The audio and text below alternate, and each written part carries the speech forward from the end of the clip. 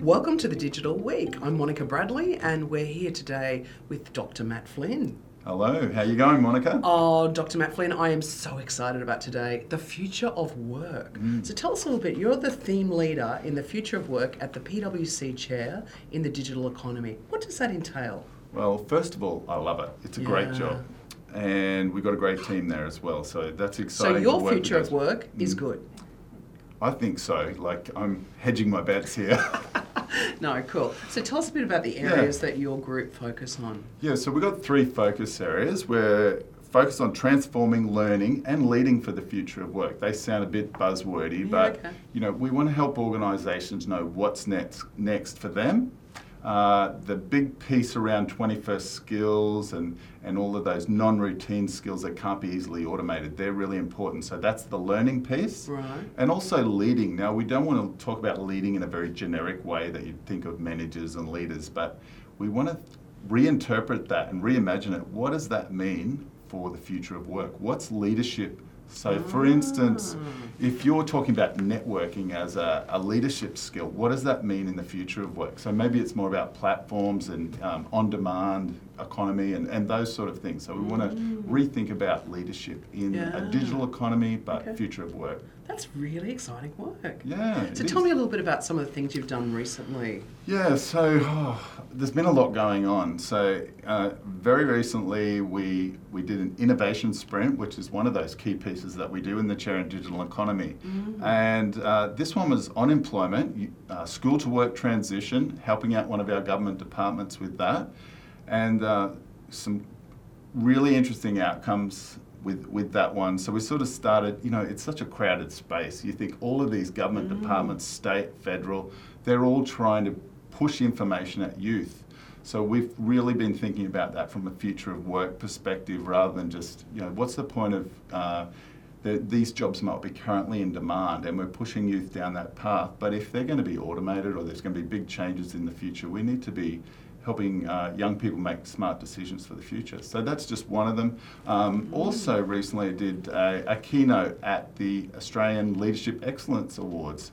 And so that was great to sort of speak to these award-winning leaders. Fantastic. Yeah, so that's one piece. And then of course your research, right? Of course my research, and not just myself, but Jess Blomfield is doing some really interesting work with startups in Brisbane.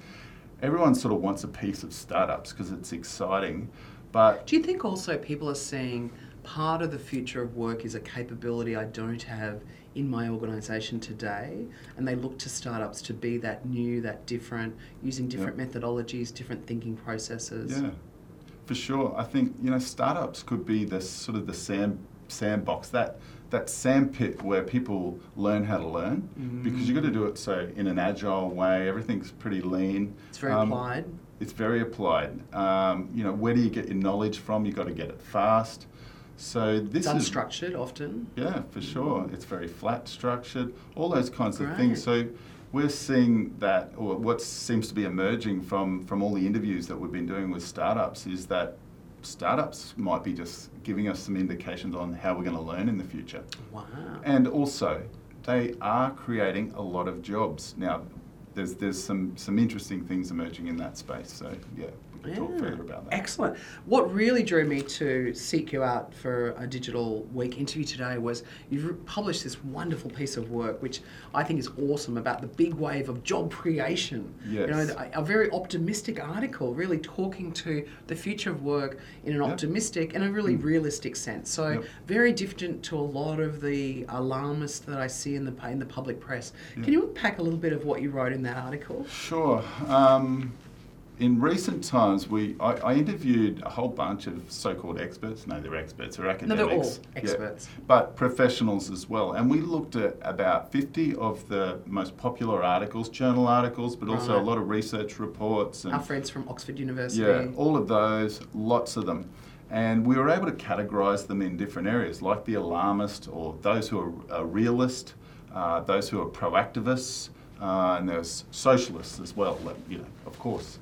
Ideas like the universal wage, which has actually been around for, 50, 60 or more years, but it's really come into vogue again, that sort of a concept. So, but with all of that, what does that mean anyway? And there's a lot of confusion for people because some of the reported the number of jobs that are going to be automated, it could be low as 9%, which is, I think, a fairly realistic perspective, which comes out of the OECD, versus 47% is your common one that's thrown around by Frey and Osborne, and then right up to 80%. So what is the public meant to think about this? And we're seeing it capture a lot of that attention on the negative side. So tell us a little bit about you wrote the article from the big wave of job creation that you're seeing out of the future of work. Yes, Monica. So let me ask you this question first. Have you ever been on a big wave? Has anyone ever towed you out on a jet ski and sort of set you free in front of it? My entire life is like riding a big wave, I think. When you were a little the metaphor girl? of it. No, I actually Did your surfed. parents push you on the surf mat? I have surfed, yes. I'm not a Okay. particularly good surfer. Yeah. It's not something I would spend my days doing. Yeah. But I am familiar, being a Queenslander on our beautiful beaches, riding big waves. Awesome. As am I, but yeah. So I guess zooming out a bit, if we were above those waves, and there was two really big ones, the first wave that we're seeing at the moment is it's really a wave of automation and fragmentation of jobs, not happening in the same way, in the same location, but there's a lot of mixture, and that's what's confusing for people. But that's really what our first wave is about. It's disruption at the process innovation level. So an example that I like to use is the fitness trainer. Think of the 1970s or 1980s fitness trainer. What would that have been like? Like Olivia Newton-John? Yeah. Let's get physical. Something like enough. that. Yeah, Right, that'll do. Beautiful. Thank you. For those that are not watching the podcast, they can't see us chanting. Yeah. So what's come along? Wave one is? Wave one, Olivia Newton-John. Okay, so what's come along is the fragmentation and automation of Olivia Newton-John's job.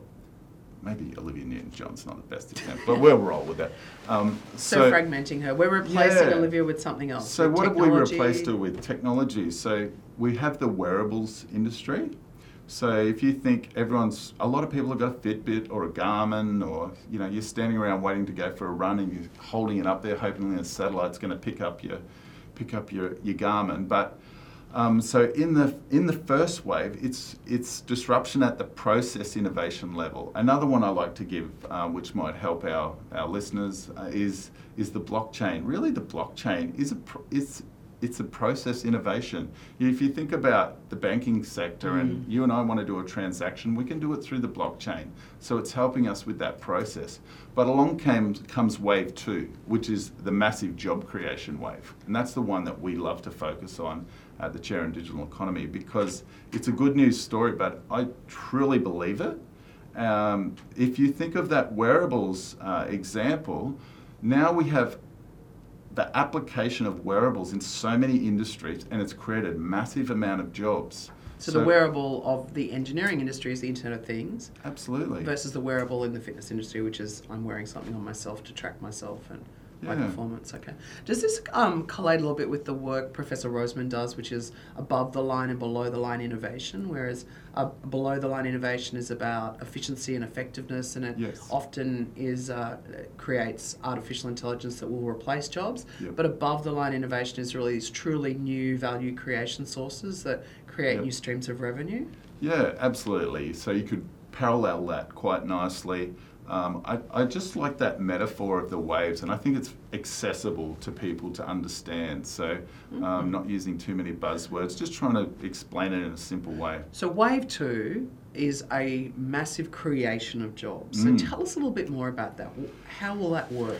Yeah, so if you think about, actually, can I introduce another concept with it, which I'm calling occupational forecasting? Oh, okay. Yeah. So if you think of wave two, there's a whole range of factors in there that are going to create a lot of jobs. One being, we need to understand better what's the demand for jobs in their geographical location. Yes, we can look at things like the ABS, statistics on employment. We can look at the OECD if we zoom out at the global level. We can look at supply in terms of skills, skill clusters. Like that's a change in mindset where you and I probably thought one job for life back when we were youngsters, but now I don't think I ever thought. Yeah, well, you were always I'm an entrepreneur, advanced. right? Yeah, I had 5 jobs before I was 13, but I mean, really, if we're looking at this massive wave of job creation, we're in a global marketplace, and we're also in an economy where skills can be applied digitally in a much. So the whole idea of regional. So maybe this future of work map that we hear a lot about, where we've got kind of the lower left-hand side, which is about the human, highly spoke but highly human touch jobs, and then the top right, which is your highly cognitive function. I'm designing the algorithms of the future. Is the second wave coming at the top end, at the bottom end? Is it coming at both ends? Yeah, well, I mean, that's a really good question. It's a tough one to answer because neither of us knows the future.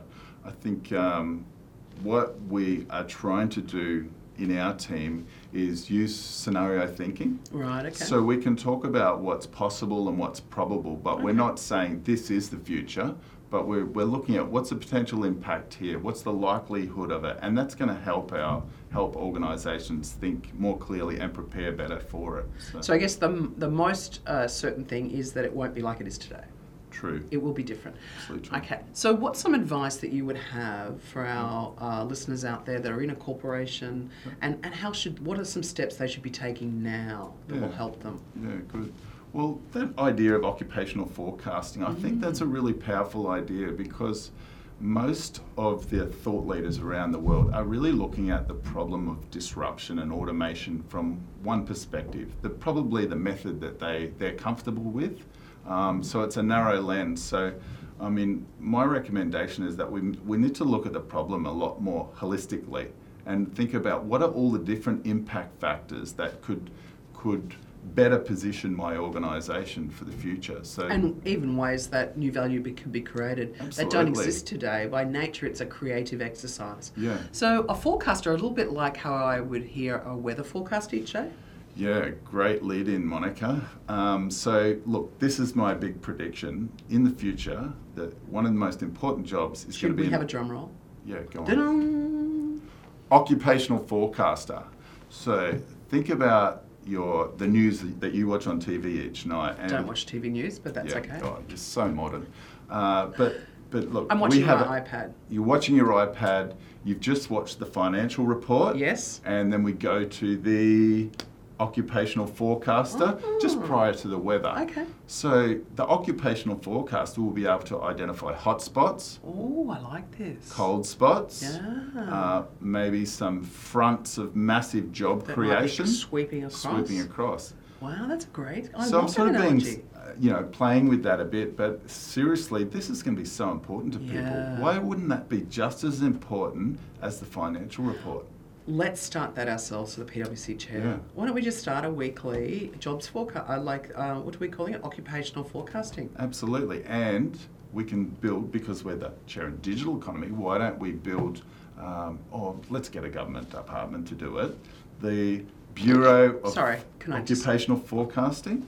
A Bureau of Occupational Forecasting. Yes, so we would have an app, just like the BOM, but this would be for occupational forecasting. I'm really loving this. This is going to go a long way. Thank you very much for your time today. My pleasure. It's been another extraordinary time. So you can find all of Dr. Matt Flynn's work with us at the PwC Chair in the Digital Economy on our website, or you can follow us on Twitter. We really welcome and encourage all of your feedback about the future of work.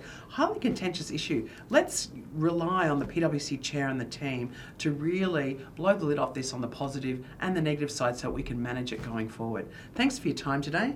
Thank you. Cheers.